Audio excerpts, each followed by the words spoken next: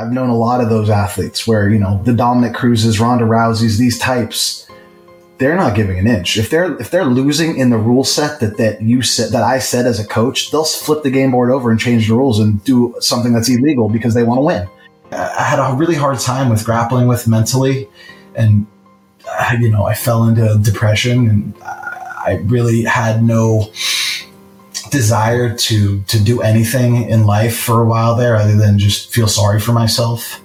Connor's great, obviously, but I do think he brings this level of delusion to the game a little bit, where sometimes it's like he has proven to everyone that he is amazing, obviously.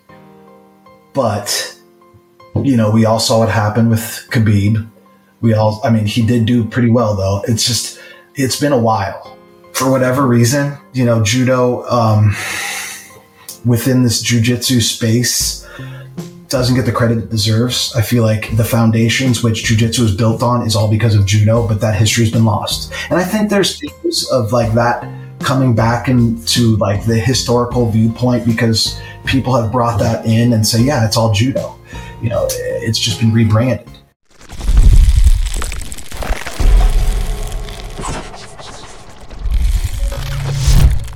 Welcome back to the Everyday Perspective podcast. Please like the video and subscribe to our channel. Today's guest is a Brazilian Jiu-Jitsu and Judo black belt. He's a Division I All-American wrestler. He is the former judo coach for the US Olympic team and Ronda Rousey, J-Flow Justin Flores. Justin, we did it. Welcome to the Everyday Perspective podcast. How are you? I'm well. How are you guys? Yeah, we're good, man. Yeah, thanks for joining us. It's taken a few attempts, but we got there in the end. So it's awesome to meet you finally and be having a conversation.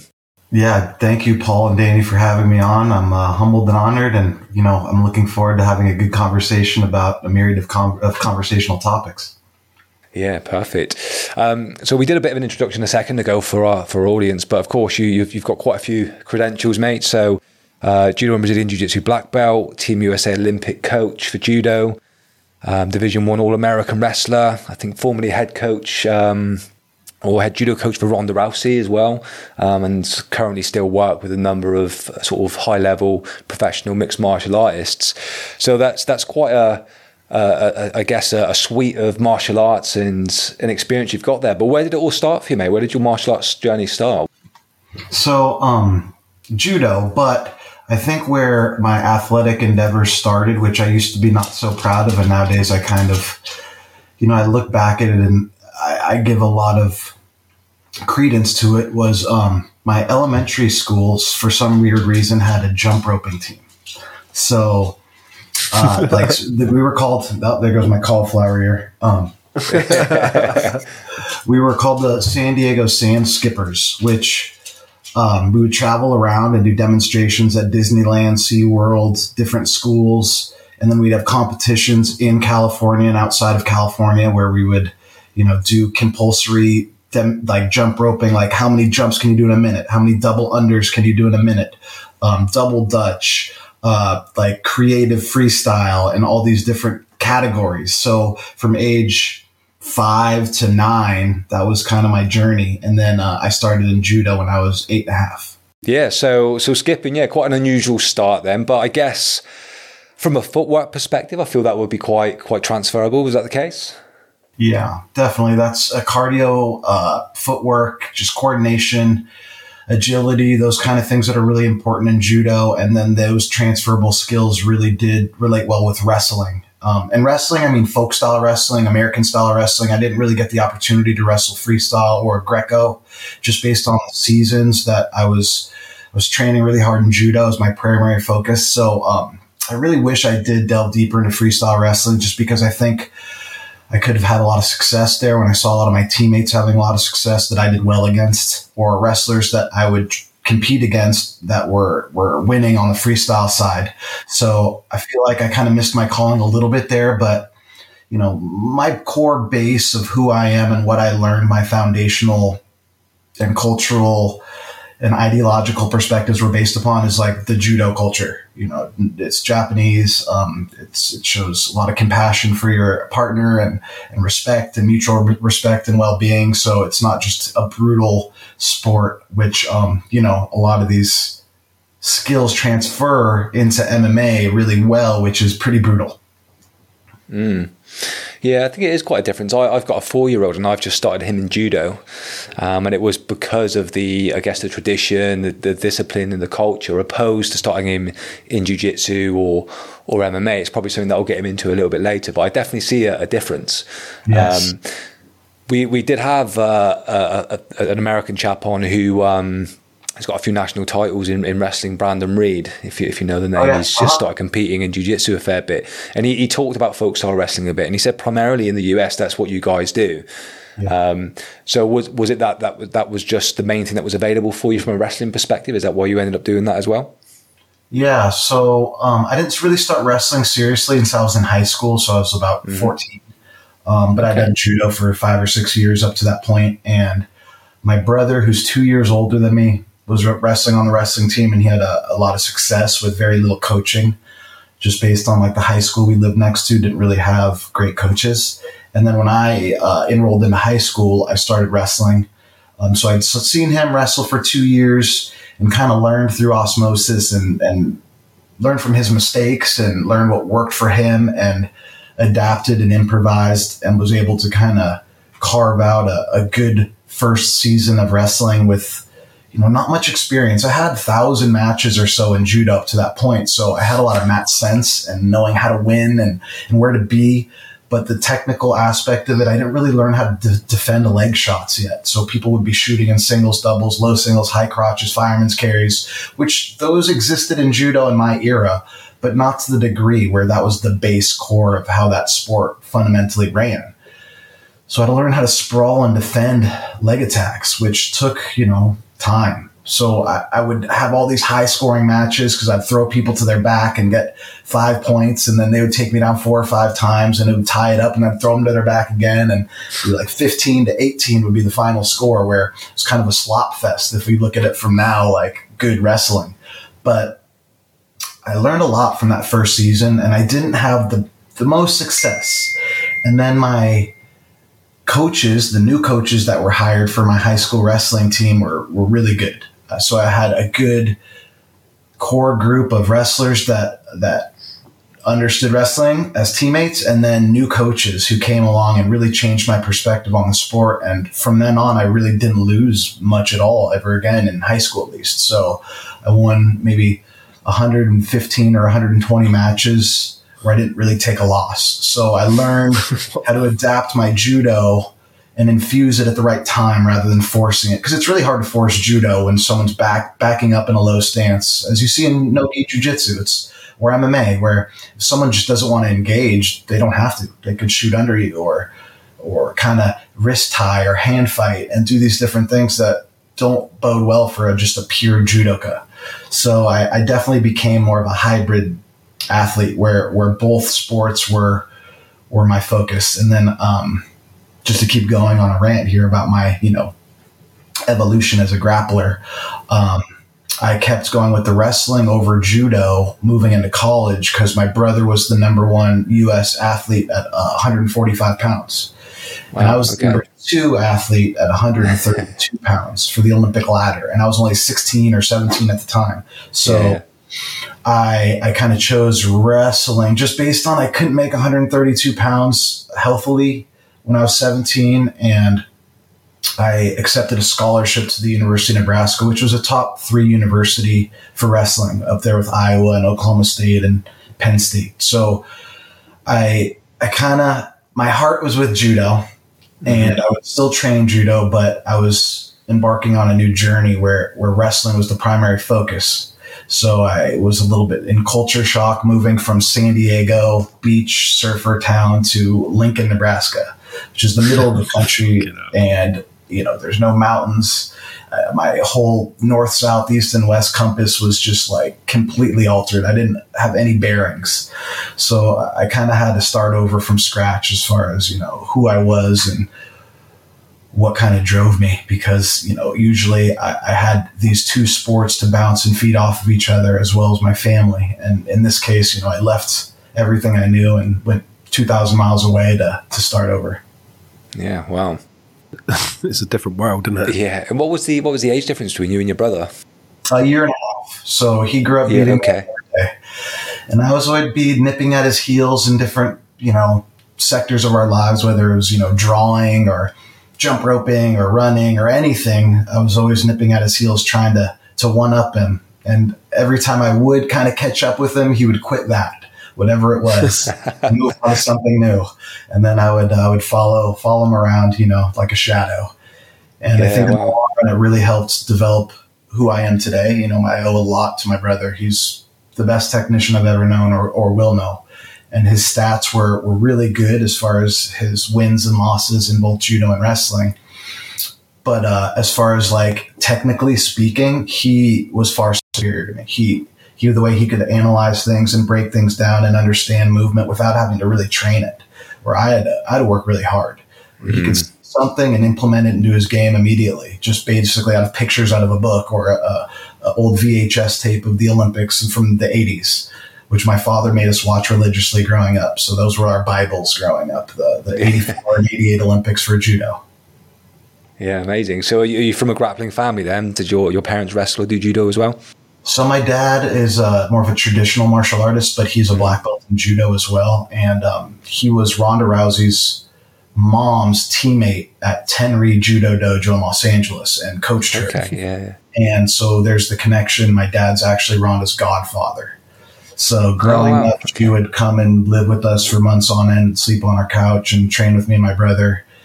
And, but yeah, he's a black belt in, I think, 7 different disciplines of martial arts, mostly Japanese-based ones, where it's like, you know, kendo, iaido, 2 different forms of karate, Japanese jiu-jitsu, judo. So he had a plethora of knowledge, and he worked closely with Jean LaBelle, who was his sensei in judo.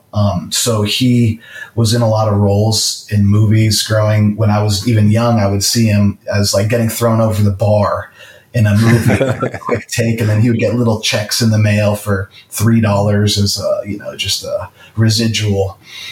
And so I had a good core base of martial arts in my family that kind of led me to the life I'm in today. Yeah, brilliant. Wow. And is your brother still involved in grappling today, or is he gone to something else now that you can do? Yeah, so he has his own judo dojo in San Diego. San Diego Judo Dojo is the name. It's in Poway. They just opened that. Him and his wife Leilani Akiyama, who is on the national, or girlfriend. They've been together for 10 years. They've been together for 10 years or so. But so yeah, they started their own dojo, and she was on the national team for Team USA for 5 world teams. And I actually coached her in her last 2 world championships. So, they have a really good dojo that starts with kids classes and adult classes, and trying to hybridize, all the jiu-jitsu in the area to kind of, not change the meta, but incorporate judo as an element that isn't overlooked in jiu-jitsu, where, you could be well-rounded and learn takedowns that are efficient in the gi or without the gi, rather than having to focus on, pulling guard or doing these other things that might be dangerous for you or your opponent. You learn how to fall, you learn how to grip, you learn how to be comfortable with 2 hands on the gi or tying up with 2 hands, and these elements and concepts that are really important that I think are overlooked in traditional jiu-jitsu or Brazilian jiu-jitsu, where they're kind of like nonchalantly shown in a way through warm-ups maybe, and then it's like on to rolling. I think it's important to keep these disciplines separate, but train both of them. And if you are going to train just jiu-jitsu, make sure to focus on falling and throwing and takedowns that aren't dangerous, where you're not sitting on people's knees or jumping with closed guard or doing things that are desperate and kind of cowardice acts, in my opinion. So, it's an interesting point. And we wanted to ask actually what your thoughts were in regard to like where to start. Obviously you're now a Brazilian Jiu-Jitsu black belt as well, and you can maybe tell us, how you got onto that at some point shortly as well. But Yeah, just based on what you said, like, you know, do you think judo is the best place to start, or do you think jiu-jitsu, or is it cross training? Like, what would you suggest now you've got insight across all three disciplines? Well, I'm biased, but I do understand, you know, the overlap of the Venn diagram and what's in the center. You know, what's the core competency here if we're talking grappling only?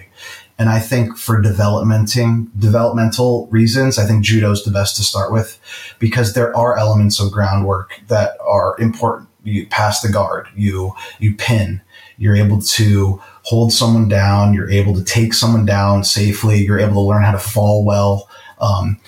Kids also, it's unless you have a really, you know, disciplined and non-ABB attention span, it's very difficult to have kids learn these stagnant positions on the ground. They want to be running around and tripping each other and grabbing onto each other and wrestling from their feet. So I think that's a great place to start with your coordination on your feet, your athleticism, how you fall safely, you tuck your chin, you slap the mat, you let go with one hand. These things, if you're taught those things first, you'll be with you forever. Whereas in jiu-jitsu, those are overlooked at a young age sometimes, unless, you know, I'm speaking generally, of course. There's so many different schools with so many different theories, but generally what I've seen and what I've witnessed is that judo is a great framework to start no matter what grappling journey you want to end up on. Because you're for wrestling, you're flat-footed, you're in a low stance. You only learn forward and backwards how to sprawl or shoot, where you don't learn how to dynamically twist your hips. So turning and rotating your hips is not an element that's really taught. And it's more of a risk because you're showing your back possibly. But if you know how to do it well, it's easy. It's just an element that's overlooked. And you see the best Russians and Dagestani wrestlers do that all the time. They throw, they set traps, they understand the full game. It's not just like, ready, go, hit your head against the wall 100 times until you break your opponent. And that's more the American style. So, you know, if you take and extrapolate the important elements from each discipline, wrestling, judo, and jiu-jitsu, I think what overlaps in the center of that Venn diagram is what is most important. And those, you can do those in every discipline. It's just trying to understand the grips versus the no grips for gi and no gi, or understand like where do you score the points on the takedown for the throw? Is it the control afterwards, or is it the actual back exposure? But you could still do the same throws. It's just kind of refining for each discipline. So like a lot of my MMA fighters, they have a background in one of the disciplines usually, and it's how to like lead them to their best self. If they're super tall, I'm not going to have them do drop sanonagis, or if they're short, I'm not going to have them do uchimadas. So it's kind of based on their core competencies and their strengths and weaknesses. So I enjoy it all. You know, I'm a fan of all grappling disciplines, sambo, sumo, whatever. It's just like what works for me doesn't work for other people. So, and I appreciate pulling guard. It's just doing it in a way that's safe. I'm not going to impede my opponent or training partner's livelihood by tearing their ACL because I'm desperately scared to stand for 3 seconds. So the first sign of fear of them attacking, I sit on their ankle or knee.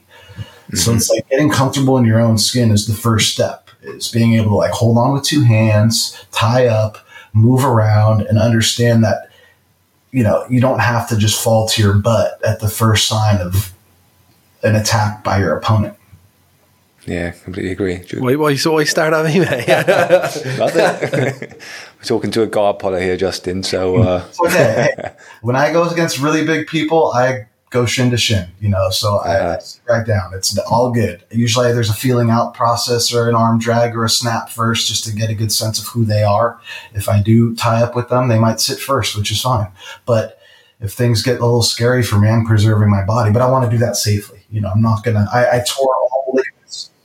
Mine's just through lack of knowledge. I've only been doing jiu-jitsu for 18 months. So for me, it's like – I don't know. I just don't know anything about it, so I'm not gonna really do it. I do a bit of wrestling if I can, but self-preservation is the number one most important key theme with all these things. So it's like, how do you protect yourself first? Like, how do you protect your partner too? You know, I've had plenty of high level athletes tear their ankles and knees up because someone was just kind of scared, and that's just, you got to know who you're training with as well. Yeah, 100%. And where we train, we actually have really good judo. We've got GB level judo at our academy, so we're quite fortunate to have some really good guys. But you're right with what you said earlier. I think in the jiu-jitsu, some of the sort of basics and the crossovers, like you said, are kind of just brushed over very quickly. And I guess we do have the opportunity to then go and do judo separately. And then obviously sort of gel them together, I guess, sort of off your own back. And then just going back to my question around which one's better, and we kind of talked about, I guess, or we kind of assumed that we were talking about children and coming in from a young age, but they're a little bit bouncy and don't break as easy.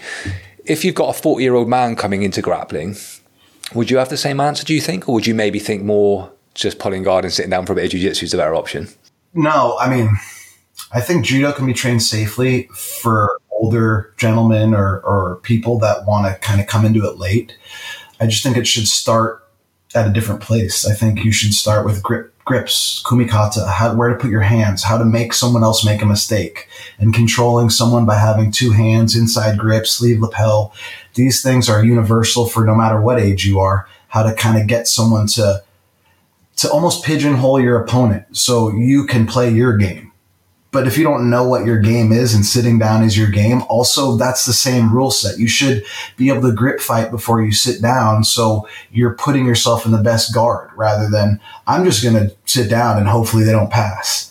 If you're able to pass an elbow and sit, or get to a comfortable deep half or shin to shin, or make it so you have the best chance to come up and sweep on top or submit from the bottom, that should be the goal. And I think there's sacrifice moves in judo that lead really well into that. Sumigaishi, tomoe nagi, these throws that you're able to like safely put yourself down in front of your partner where you can sweep them and break their balance with good kazushi. So yes, jiu-jitsu I think is overall better for a new grappler to start just because it's safer and there's a lot more of a community here, at least in the United States, for that, where, judo clubs are a little more far and few between, and they exist more within jiu-jitsu academies these days, just because the economics of it's hard. Most of, the old model where judo academies existed in Japanese cultural centers or rec centers, or, were almost given for free. It's not as capitalistic in its endeavors as far as the culture, and I think that's changing. I'm hoping, just based on there is a need and a want and a desire for it. So I think dojo owners should treat themselves to the rates that jiu-jitsu academies do, and they deserve it because there's a skill there that's lacking in grappling. And yeah, so kind of the long-winded answer is jiu-jitsu, I think, is safer for older folks that want to kind of commit to a martial art. It just depends on the style and who you go with and the people that you join the academy. Some cultures are a little bit rough as far as like the way they train. They'll say, hey, your first day, go with this person who's done it 4 years and is a purple belt and go kick their ass. Where it's like, maybe they need like a 3-month intro course where they understand who they are on the mat rather than just putting them with someone who knows what they're doing. And that's hard. You get a lot of these bigger academies like Gracie Baja who have that well-oiled machine where they have like your intro class, then they have your beginners class, then they have your experienced advanced class, then they have those kids, the beginner kids, then they have the 9 and unders, and they have so. That is great. That is like the formula that works, I think. It's just you need to build that over time so, you're successful enough to create an environment that's safe for all sorts of different groups. Women's self-defense, all these different genres within jiu-jitsu that can coexist separately in the same building rather than like, all right, it's class time. There's 100 people on the mat and it's a free-for-all. Yeah, I completely agree. I think obviously a lot of academies maybe don't have the bandwidth to do that, but I think the ones that do, I think, that sounds like a good model. Going back to your competition days, mate. So obviously you talked us up to that point where you kind of sort of getting to university now as a wrestler and a judoka. What was your biggest achievement or highest achievement as a competitor?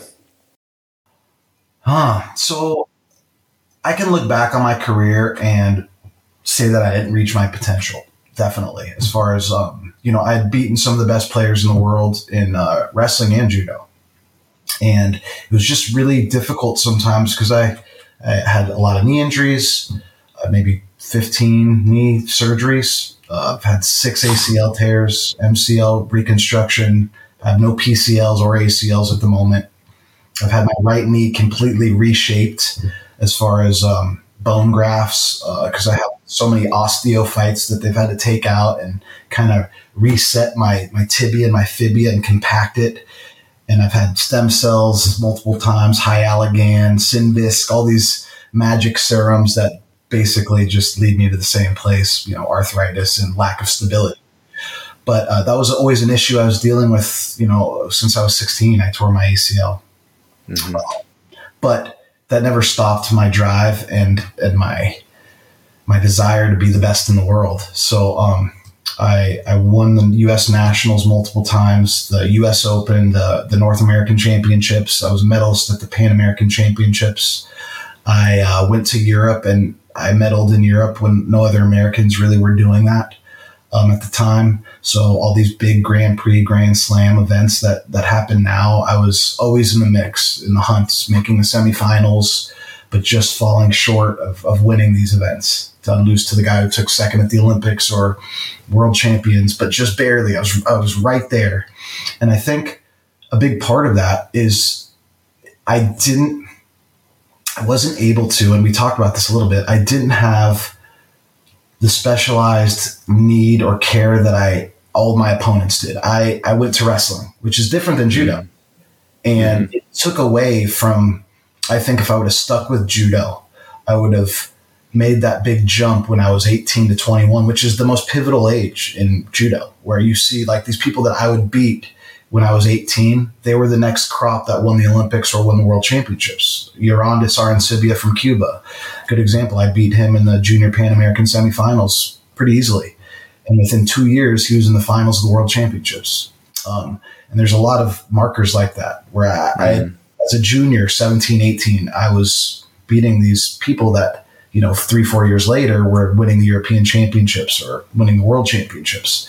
And I went to wrestling as like a way to get my education paid for. And because my brother was the number one judoka in the U.S., the weight above me, but I could have probably made the weight and gone to the Olympics in 2000, who I beat the American who went, and he took 7th place at the Olympics. Mm-hmm. So, I mean, it was almost not indecision. It was just, if I would have just buckled down maybe and focused on my core competency, which was judo, not wrestling, I think I probably would have had a better statistical career than I did.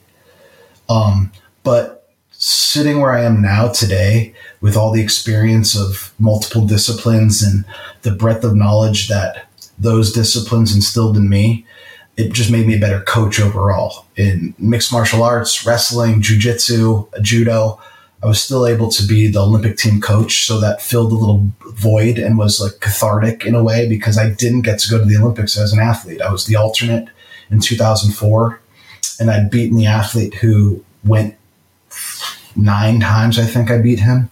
But on the day of the Olympic trials, it just didn't go my way. It's really kind of a sad story. I went against a guy named Alex Atiana, who I have a lot of respect for. He was an amazing judoka. He was top 15 in the world. And me and him battled it out at the trials. And in the last match of our, what did we have? I won the first one. I won the second one. Then he won the third one. And it came down to this last match at the trials. Because since he was the number 1 seed, he had the best of 2 out of 3 on his side, where I had to beat him in the tournament, which was a 5-man bracketed tournament. And since I beat him, I forced a 2 out of 3. And in that first match I won, the second match I lost. And in the last match, about halfway through, I came in for a Yoko Satemi Waza, like a fireman's carry almost. And he turned away as I did it. And I landed on my head. and I got a concussion, and I herniated 2 discs in my neck, and I got a really bad stinger, but I was out cold for, I don't know, 5-10 seconds, I guess. And I came to, and when I came to, you know, the referee gave him the win, and it was easy at the time. I don't have a clear memory of it, but I guess the rule was, since the doctor came out, who the doctor was a friend of mine, the Matt Side doctor, he came out and he touched my shoulder when I was down. And I'm not saying I could have came back and won the match, but I would have done my darndest. I definitely would have gotten up and done anything in my power to win that last match.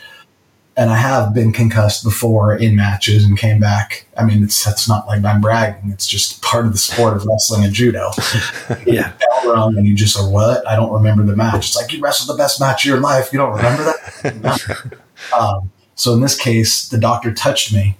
And he's a family friend. I was dealing with neck injuries prior to that, and he knew that.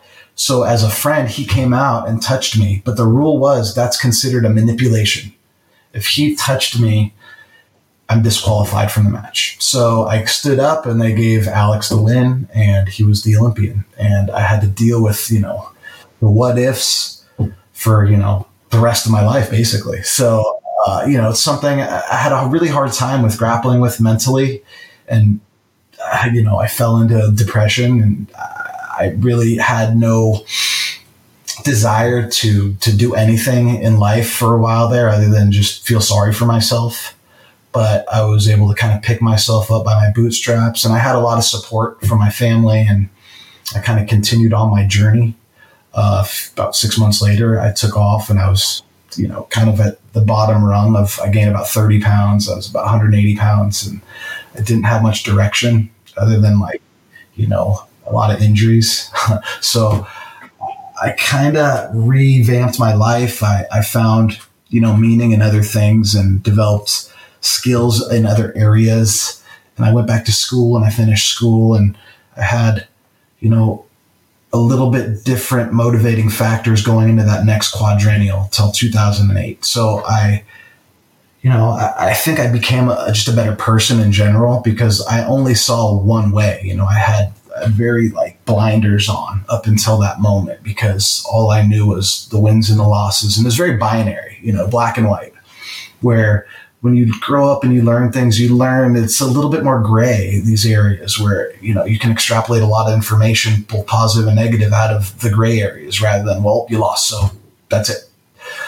So I had to kind of seek solace in that. And I had to, you know, do positive self-talk and understand that there's more to life than these wins and losses, even though the 24-year-old me can only see, you know, that I was a failure. So I had a hard time, but all in all, it taught me a lot about myself and, you know, the sport life, combat sports. And I think that definitely made me a more in-touch coach like I am today, where I could see a lot into an athlete's life based on, you know, where they are and their emotional side and what they need, rather than just like, hey, you want to get the win? This is the way. It's like, well, there's other ways to skin a cat, you know? Yeah, definitely. I can imagine it must have been so tough, mate, because that would have been your whole identity up to that point, wouldn't it? So, you know, so having a broken body as well, and kind of that, I guess, that big goal or opportunity being gone. When did you find jiu-jitsu? Was that around that time, or was that a bit later on? Well, I had always kind of frequented jiu-jitsu academies in my 20s, and I'm 44 now, so this is the early 2000s. I grew up with a lot of high-level jiu-jitsu competitors that did judo, because in the early 90s when I was doing judo, late 80s, there was an influx of, you know, Brazilians that came here to start, you know, put their flag in the sand and start their academy, the Machados, the Gracies. And I used to travel and compete a lot with the Camarillo brothers, Dave and Dan Camarillo. I went to Japan with them when I was 9 years old. But I always had an affinity for groundwork. So I had, you know, chokes and arm bars and triangles kind of dialed in, but I didn't have like a well-rounded game. I had a very offensive game where I get on top and I work my game and it'll usually work. So, you know, I had some rude awakenings going into jiu-jitsu academies where it was more long form, where it's, you know, a 10-minute roll where at some point you're going to end up out of position.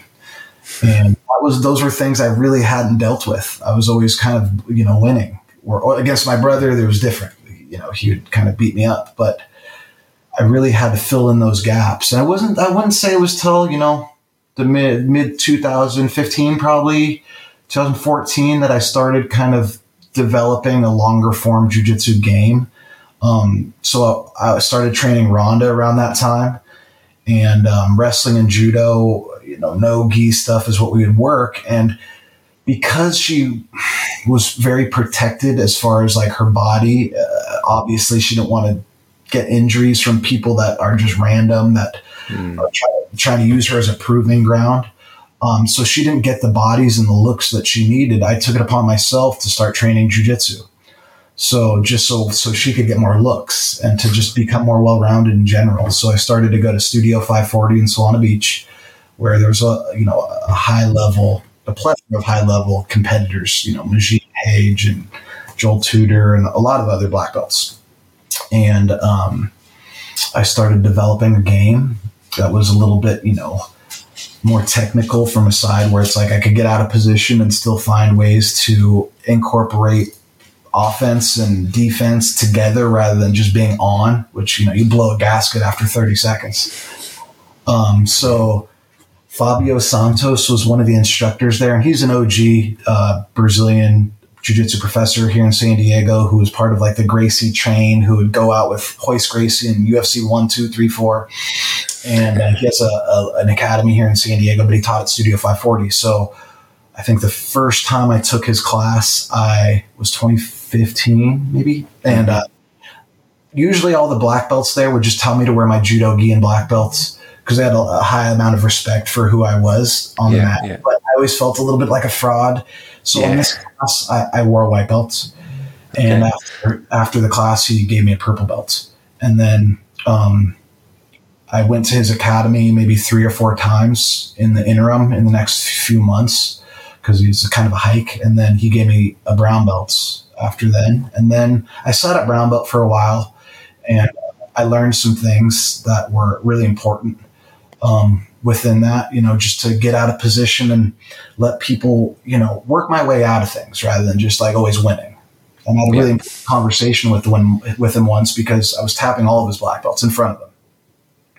And I think a couple of years had gone by at brown belts.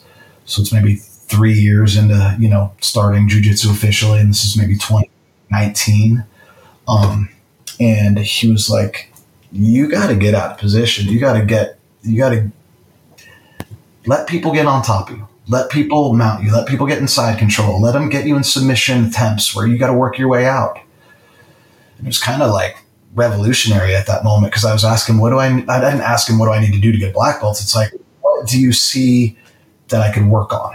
And he just shot it to me straight because, there was no one that was touching me in there. So I did that, and it was painful. My knees, everything, my worst position is in someone's close guard. It's like, I'm happy in Seiza. I have to be on my knees, like deep on my knees, like butt to feet, which is impossible for me. I have so much scar tissue. I can't bend my knees. So from there, it's like almost easier for me to like pull them into mount or turn and give them my back. So I started different ways to just like, okay, Wilson Hayes taught me a really cool Sao Paulo pass where I could sit out with an underhook and kind of work on the feet safely. Or JJ Wilson taught me a cool way to go to my butt and flip my feet over their chest to break their guard, that closed guard lock, and then I could work. So it's like developing all these other ways around things that maybe weren't so conventional, just my body won't allow me to do the conventional.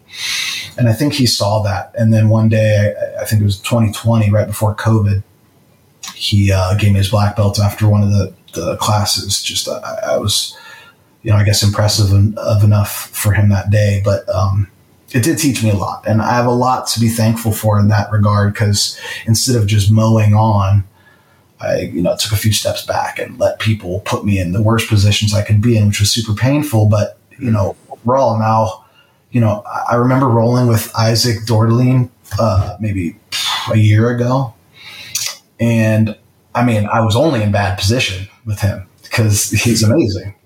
And I was able to get out of all of it just based on like, okay, grab the hand, do whatever I needed to do. And he's like, wow, that was what I would imagine it would be like rolling with Jeff Glover, where, just you're made of like, fluidity rather than this rigid thing where you're forcing stuff. And that was like one of the biggest compliments I've ever had, just yeah, I can imagine. It's pretty cool.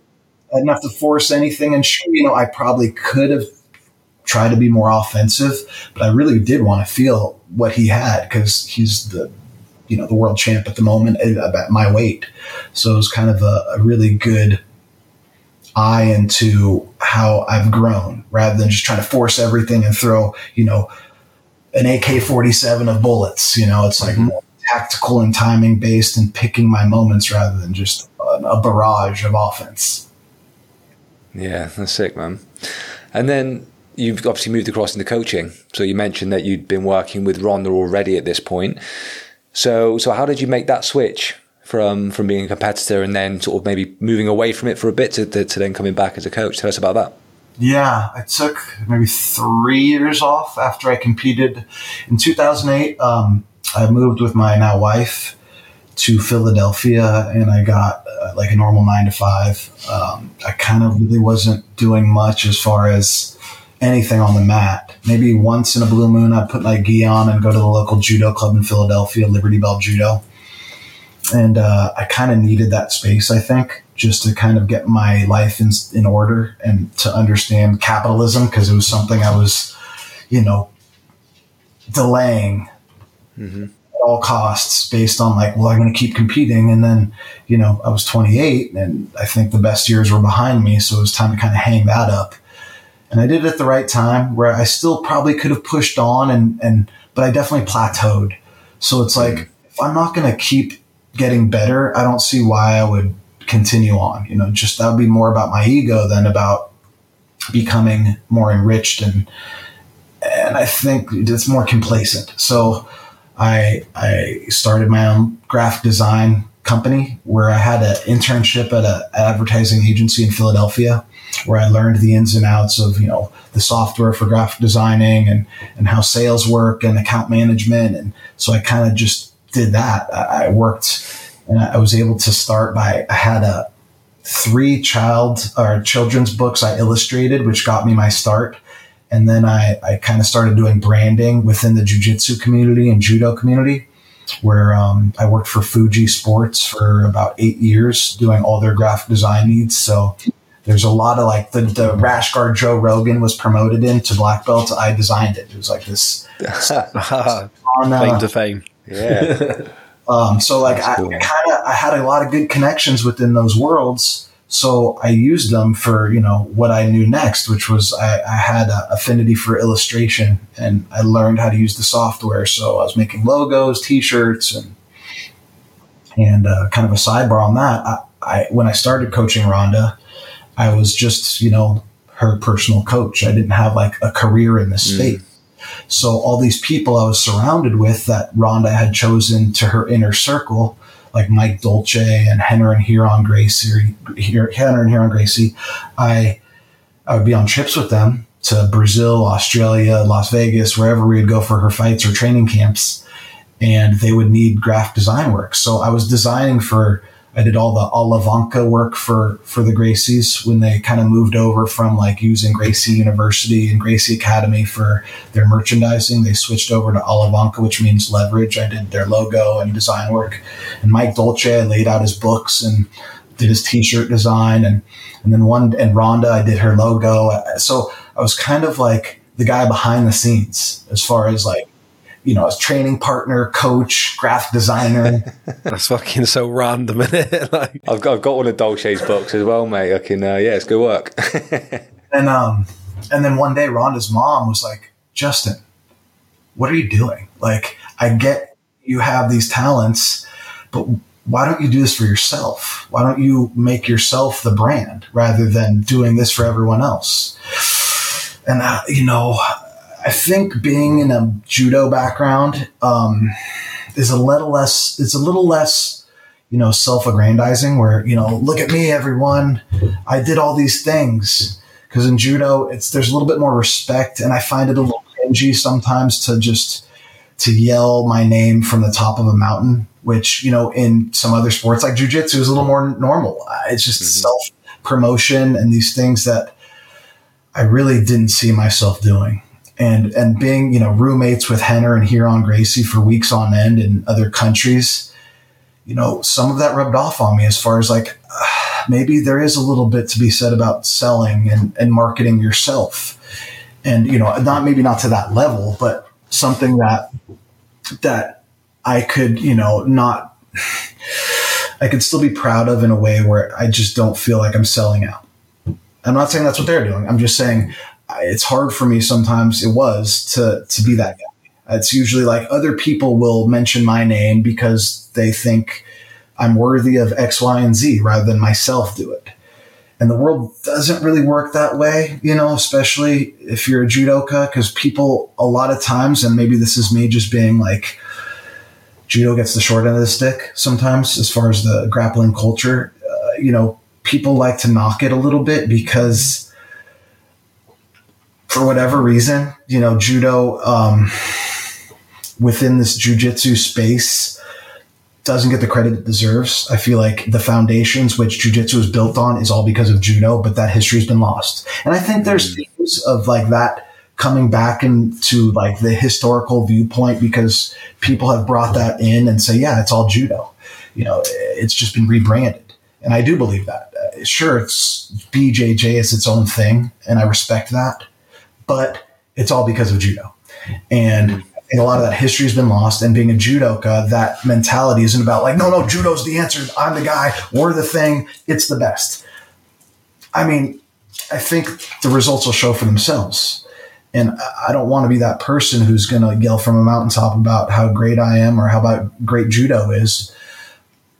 But I've developed a way to angle my brand to kind of speak for itself in that regard, where I'm not trying to pick fights with jiu-jitsuka or wrestlers, because I think all of it, there's unification in all of it. Like I said before, with the overlapping of the Venn diagram, where you have all these disciplines that exist separate, but the overlap, what works the best is usually the same movements. So it's like where those core competencies are is what I focus on. And sure, when you're, balls deep into a discipline, you're going to have to know every nuance and movement that exists within grip fighting, where some of that's you can leave in jiu-jitsu with a gi, or in wrestling, you don't need to know all the elements of hand fighting when you're doing no gi grappling, because the stance is different. The goals are different. So if you're like really specialized in one of the disciplines, you have to know everything. You do. It's really hard to just be a jack of all trades and a master of none. So that's where I exist a little bit, where I love how all of them work together in their own disciplines, and I want to train everything. But I'm a judoka at heart. So that's where my heart lies, and that's what my focus usually ends up going back to.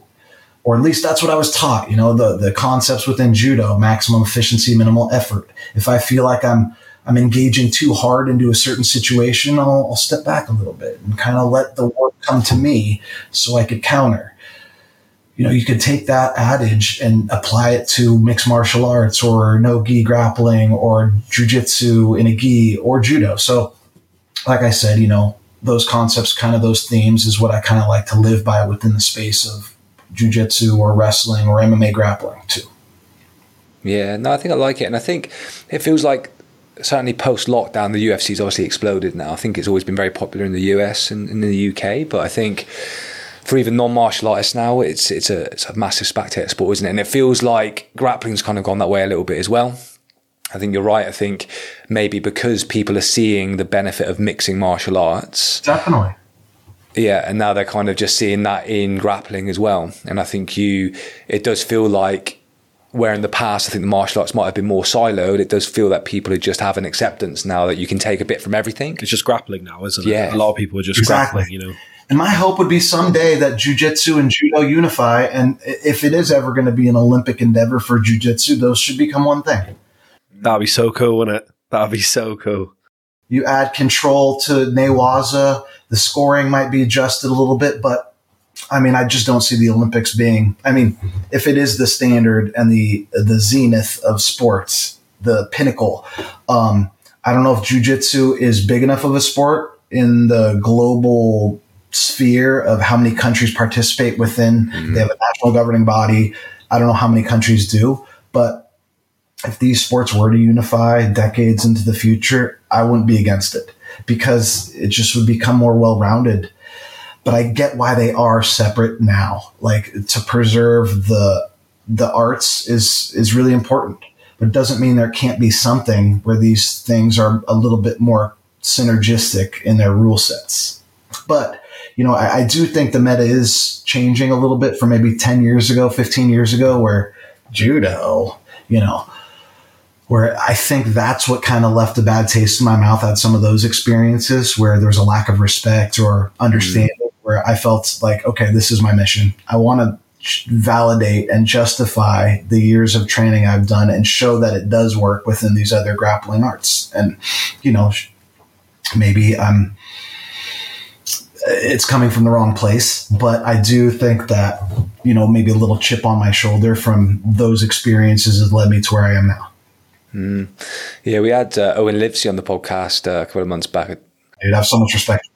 Yeah, super cool guy, but he was saying a lot of the same stuff. But he kind of, we had a clip that did quite well where he was talking about the lack of respect for judo, and he was talking specifically more around the actual athletes themselves, and the level of conditioning they've got and how good they were, like compared to jiu-jitsu athletes. Yeah, and I think he's noted for jumping into quite a few grappling competitions fairly last minute and kind of half-assing his training. And he was quite candid about the fact that if he'd done that in judo, he wouldn't have made it out of a round. Yeah. I had so many events where it's like I'm coming right off of an injury and I didn't train well, but I got the opportunity, so I went.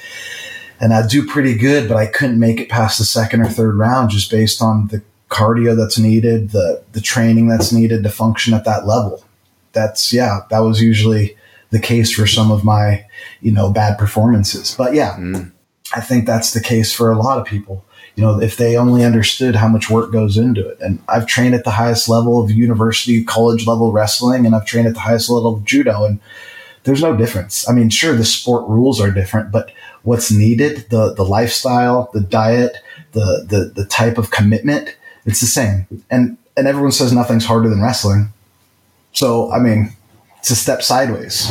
Yeah, 100%. So with your coaching hat on then, Justin, so what are your non-negotiables with your athletes? What do you think makes, what makes a world champion? What makes them different to just your hobbyist? What are the attributes?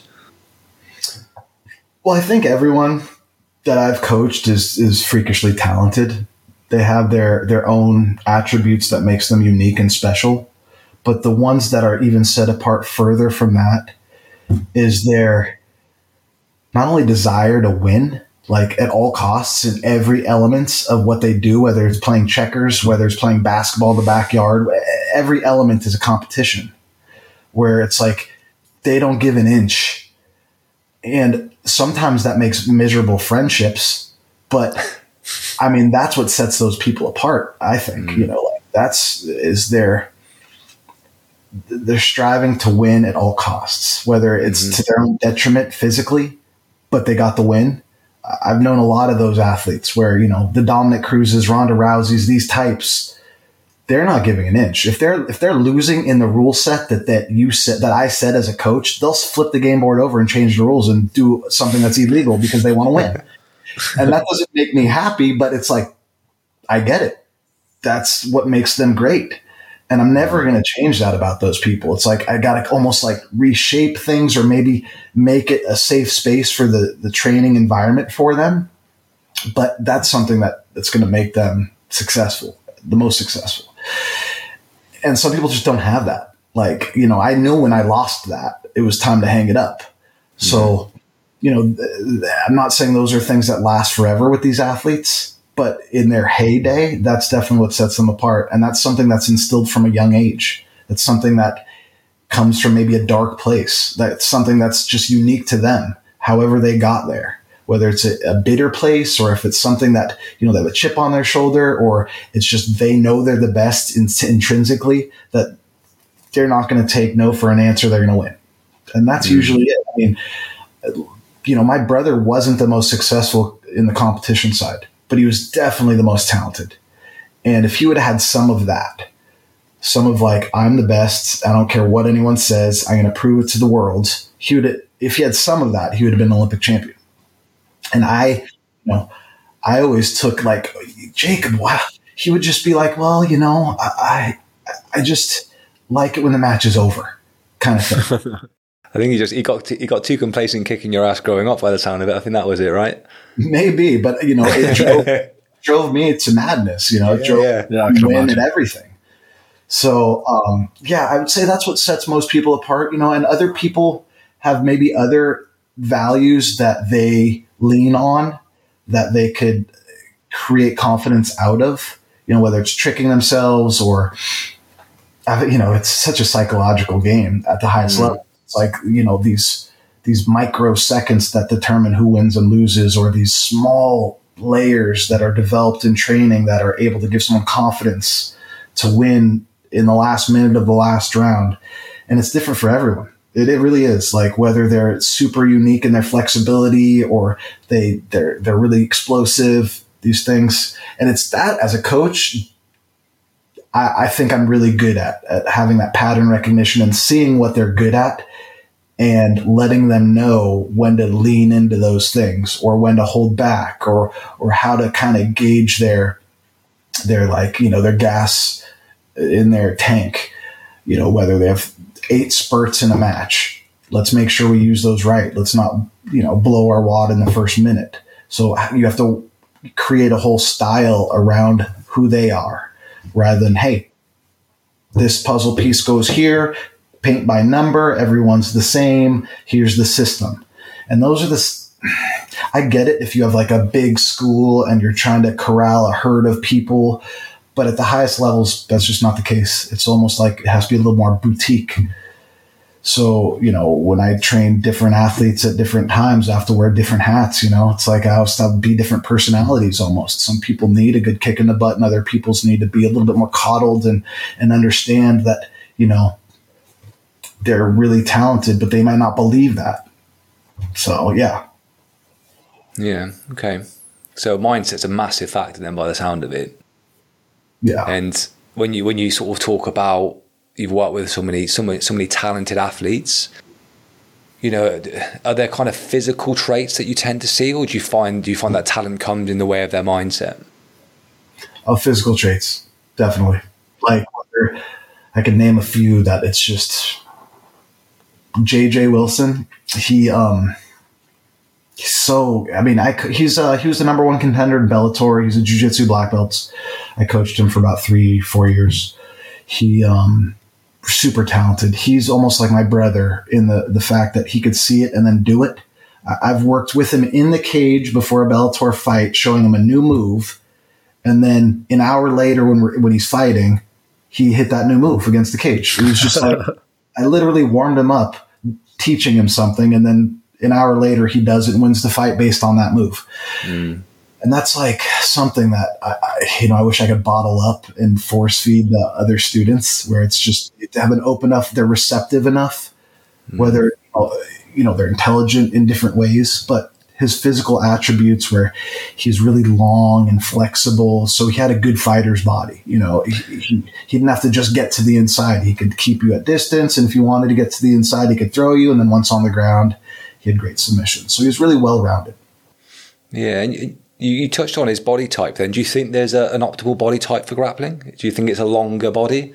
I think so, based on leverage, just, flexibility. If you could have those characteristics, sure, there's something to be said about being really explosive and being able to cut through things in a way. But I think the rule set for jiu-jitsu and grappling, it's harder to get away with that and be super successful. Whereas in wrestling and judo, you could win based on like 2 seconds of movements that are like put you flat on your back or pin you to your back for a second. So, just by the rule set alone, sure, it'll get you so far, but then you have to develop a game. You have to develop a full spectrum system around your physical attributes, where I think for MMA, you could be super explosive if you have that one punch knockout power. It was a matter of time. We did well. That was nearly an hour without Mark. So yeah, but I do think like the rangy, lanky, flexible, coordinated body bodes the best. But doesn't mean, you see all shapes and sizes. Look at Daniel Cormier. Look at, it's more related to your mindset and how confident you are. Like I said earlier, that's like the most unique factor that usually sets the championship mentality, those types apart. Yeah. It's definitely mindset, isn't it? Yeah, and long arms. Mindset and long arms. Yeah, it has to be based on reality, though. It can't be like, self-delusion. That only takes you... I bet you get a lot of that as well, don't you? You'd be surprised, yeah. Yeah, I can imagine, yeah.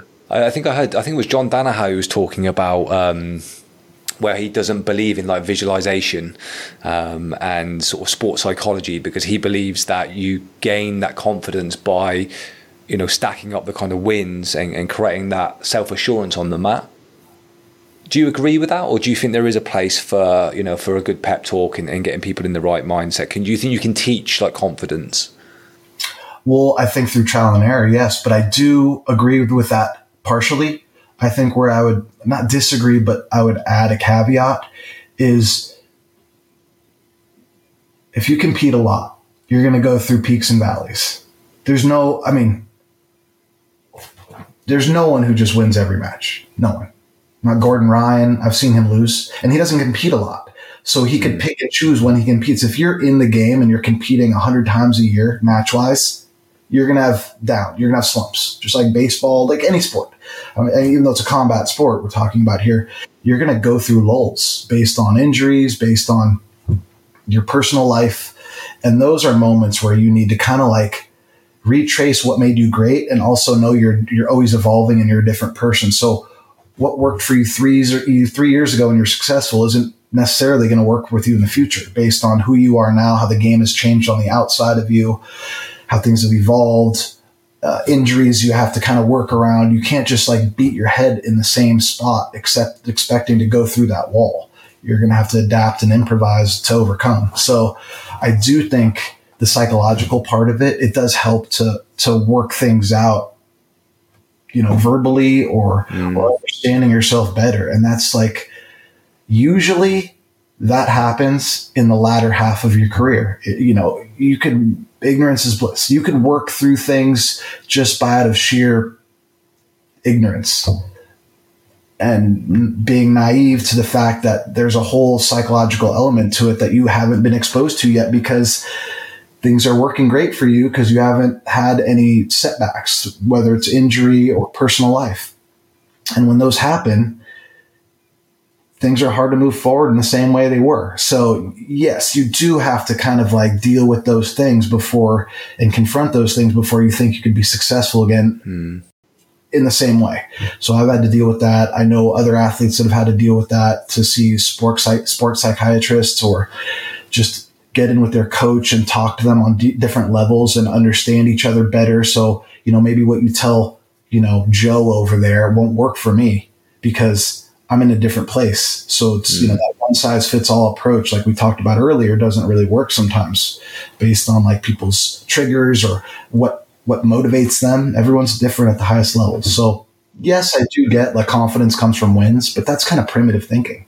I think at the highest levels in sports where there's a lot of competition, where you're competing constantly, like judo and wrestling, where you have 3 weigh-ins a week sometimes in wrestling. We have a competition every weekend in judo, where it's much more dense. There's more people competing at the higher levels. There's peaks and valleys. There's no way you're going to win everything. There's no way. So maybe in this, ADCC world that he's speaking of, or no-gi grappling, where you do a match here and a match there and they're spread out by months. Okay. Yeah, I get that because it's different. But in, the broader world of grappling, which I'm talking wrestling, judo, as well as like even MMA, you might be competing more. So you have to deal with these different variables in a way that's more psychology based than just like, let's get our work in, let's run our 4 miles a day, let's do our 10 rounds. Sometimes it doesn't work. Yeah, no, I think that makes sense, mate. It sounds like a hell of a job being a coach, doesn't it? Because you've got a sort of absolute raft of different personalities. Yeah. And I've in some of my sort of jobs, I've worked with teams of people, and managing personalities on its own is tough. And then you've obviously got the training to contend with. You've got the psychology. You've got nutrition. What do you think's harder? Was it being a competitor, breaking your body, or is it probably pulling your hair out as a coach? What do you think?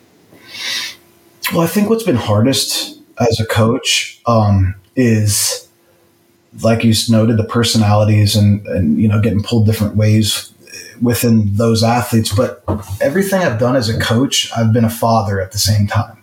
So I have 2 kids, and managing, my home life as well as life on the road, coaching athletes, that's been very difficult. Like, athletes that are fighting usually expect you to be the loyal one who's there for all of fight week, who needs all these things for them and their confidence. And I get why they need that, because I was there once too.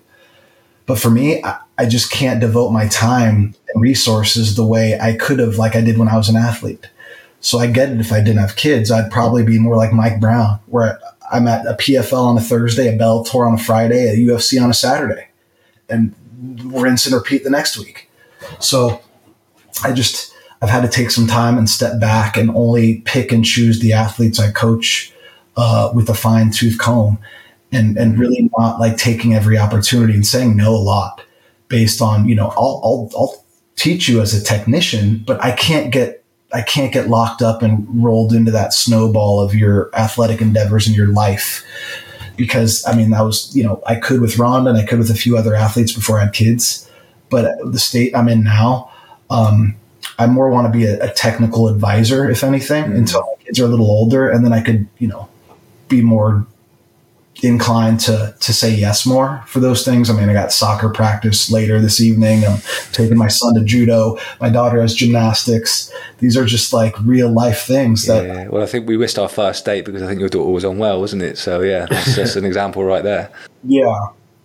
So I would love to say yes to every opportunity, and but I have to be really selective. So yes, it's difficult. It is difficult to be, there for an athlete. Like just recently, Kat Zingano fought Chris Cyborg.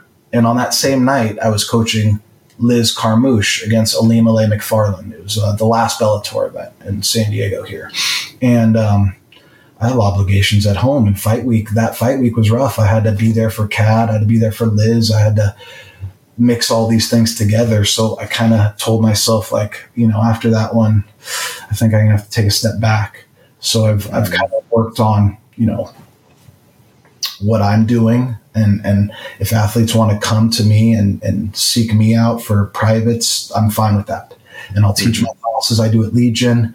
But as far as like being fully engulfed in, all the elements and catering to them and making a schedule for them and a dietary plan and connecting them with their strength and conditioning coaches and touching base with all their other coaches and having us come together and having everyone running as a well-oiled machine, I just don't have the time for anymore. So I love doing that, but it's just not who I am at 44 years old anymore. And I'm not saying that time is over. I think it's a revolving door. I think as long as I stay involved and I understand the world that is combat sports, I think I could step back in fairly easy.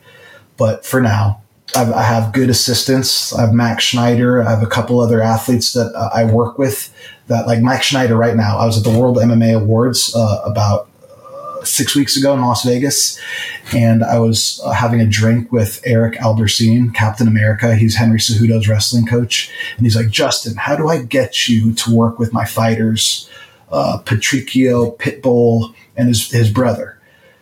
And I'm like, you know what? Here's Max Schneider. He's amazing. He's 10 years younger than me. He is an amazing wrestler, amazing judoka. All the skills that I have, he's the reincarnate version, but a little younger. And he's like my Padawan. And I don't mean that disrespectfully. He's his own person and everything, but he's like, I take him to me with me to seminars. I want to have him become something that could take over for what I've done and now he's out in Florida with Pitbull right now, training him for his next fight. It's a PFL versus Bellator event that's going to be happening in Europe. I think it's in Scotland or Ireland maybe, but so he's out there in training camp with them. So I think that's more what I'm going to do. I'm going to set up a network where I have athletes that can, or athletes that I coached even, help these younger athletes that want the kind of knowledge that I have to offer, because I trust these people. And I've done that before with some of my female fighters, where I have Leilani Akiyama, who's my brother's girlfriend, who I opened up that judo dojo, who wrestled as well as, as a jiu-jitsu purple belt and a high level judoka. She's worked with Meatball Molly. She's worked with Jessica Penne, Angela Hill, Jenna Bishop. So Liz Carmouche, all these fighters, Kat Zingano. So it's almost like me setting up the pieces rather than me being the person. Yeah, I think that's a good shout though, mate, because you can only be in so many places at once, right? Yeah. But I think if you create a network, then you can help a lot more athletes. So I think that's a great shout. And of all the people that you're kind of associated with at the moment, that you've kind of worked with, or that you've kind of supported through your network, who are the grapplers that you're most excited about at the moment, maybe from an MMA perspective and a grappling perspective? Yeah. So, I mean, Patty Pimblett, he comes to San Diego every so often. His manager lives out here, and they've set up a kind of an MMA academy out here as well. I like his chances, as long as he stays the course. I think he's going to have a good career. I mean, he's had a good career. It's just like that'll keep progressing. His last win was great. Yeah, it was really good. I think some of my local fighters that are here, there's Chasen Blair. He's a younger and up and comer. He fights for Cage Warriors. I really like, he's a Division I wrestler. He has a good grappling base, and now he's, refining his skills and adding notches to his belts within MMA. I think Angela Hill is still learning and growing, and she's always been in the top 10 for her weight division. But I think that she still has some more fight in her, even though I think she's in her late 30s now. But still, I mean, she's still young and spry at heart. But mostly I think the grapplers is what I'm excited about a little bit more within disciplines, like PJ Barch and Keith Krikorian. Both of them were in the last ADCC. I see them times a week. So I like this fusion class I have going at Legion Jiu-Jitsu, where we do it 3 days a week. It's like a pro class where it's if you're a black belt in Jiu-Jitsu, or I invite you could come. And it's usually like 15 to 20 people. And you get all sorts. You get MMA fighters, you get judoka in no-gi. It's all no-gi based takedowns, and we do submission grappling, but it's all starting from your feet. That's where a lot of the content from my Instagram comes from. But Keenan Cornelius is there.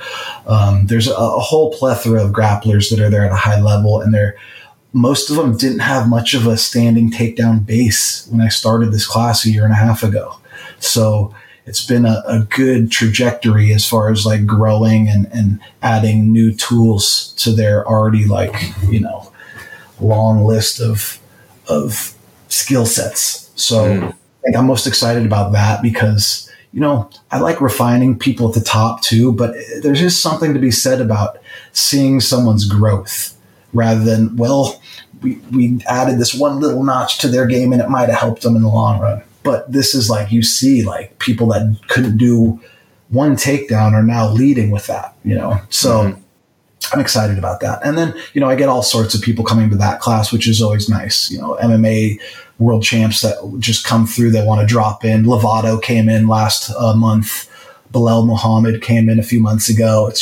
It's always like a synergistic, cosmopolitan group of, MMA fighters, no-gi grapplers, judoka, wrestlers that all synergistically work really well together. Sounds amazing, doesn't it? Sounds like an absolute Shark Tank. Yeah. Yeah, that sounds awesome. Things I've seen in that class where I'll always remember. Yeah. Yeah, I bet. Just got to ask, because Paddy's obviously one of our own mates, so we have an invested interest in how he does. obviously he's a very good black belt, but he's in probably the toughest division in the UFC, right? And you've got the likes of Oliveira, Makachev. Yeah. I mean, how do you think he does against those guys? I think he could offer some real problems for the highest level fighters. It's just, on any day, anyone can be beaten.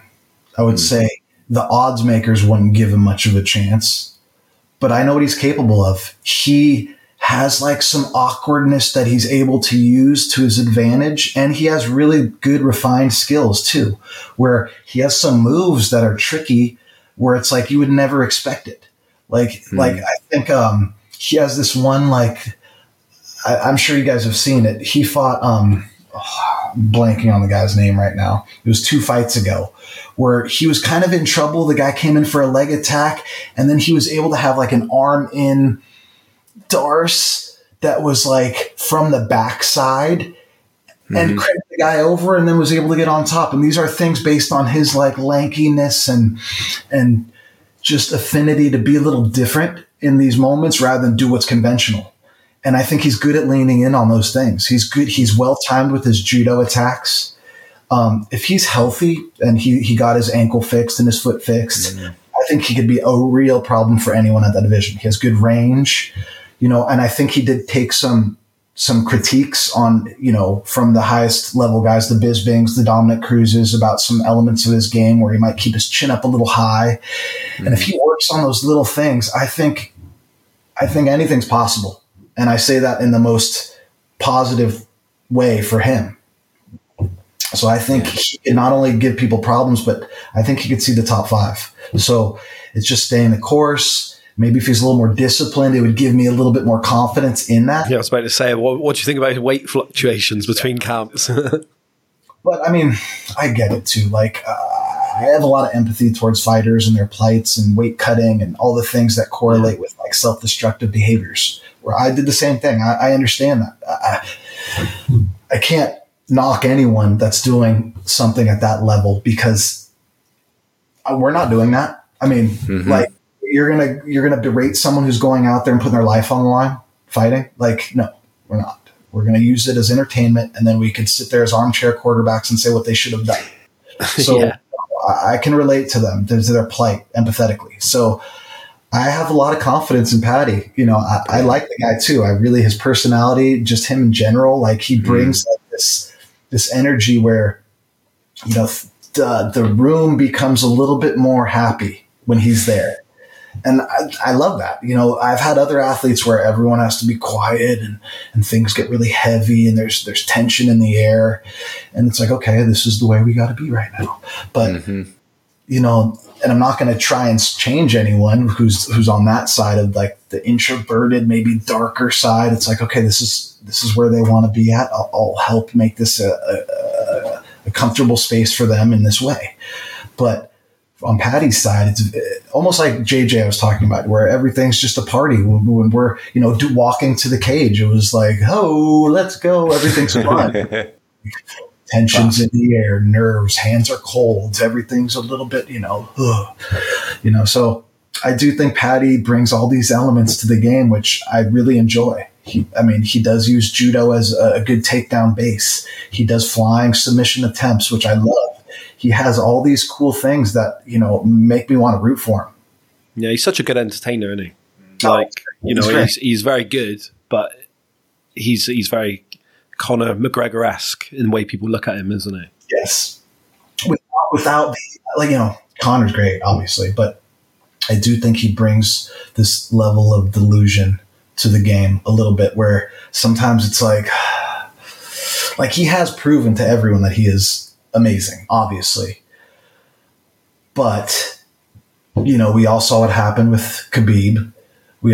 He did do pretty well, though. It's been a while. So I think it's like, what have you done for me lately? A little bit. Yeah. It's like you said, though, is you should, sometimes when your time is up, and then maybe you should give up at that point. Yeah, I think we'll see maybe if he does fight Chandler. I think we'll see after that.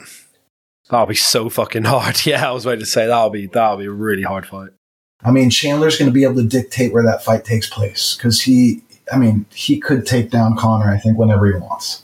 So it's just whether he decides to go that route. If he decides to just stand and bang, which he does, I think he could get countered. So just from a tactical perspective, it's like, are you going to do what's going to get the highest ratings, or are you going to do what's going to get the win? Yeah, it'll be a good one to watch. Justin, I know you got to shoot soon, mate, so we'll let you go in a second. Is there anyone you want to shout out, any sponsors or anything you want to finish up with? Just my website, I have a lot of instructionals, and I have a platform I've built for judo, wrestling, and jiu-jitsu. And like I talked about here, how those all interfuse together on the Venn diagram and what works in the middle. So you can start from the beginner courses to the expert courses and everywhere in between. So it's jflowacademy.com. So hopefully you guys find your way there to my website. And if you ever have any questions, DM me on Instagram or email me. I'm pretty easy to find. So yeah, that's it. Brilliant. Thank you very much, mate. Thank you, buddy. Thank you, Danny. Thank you, Paul. Take care, guys.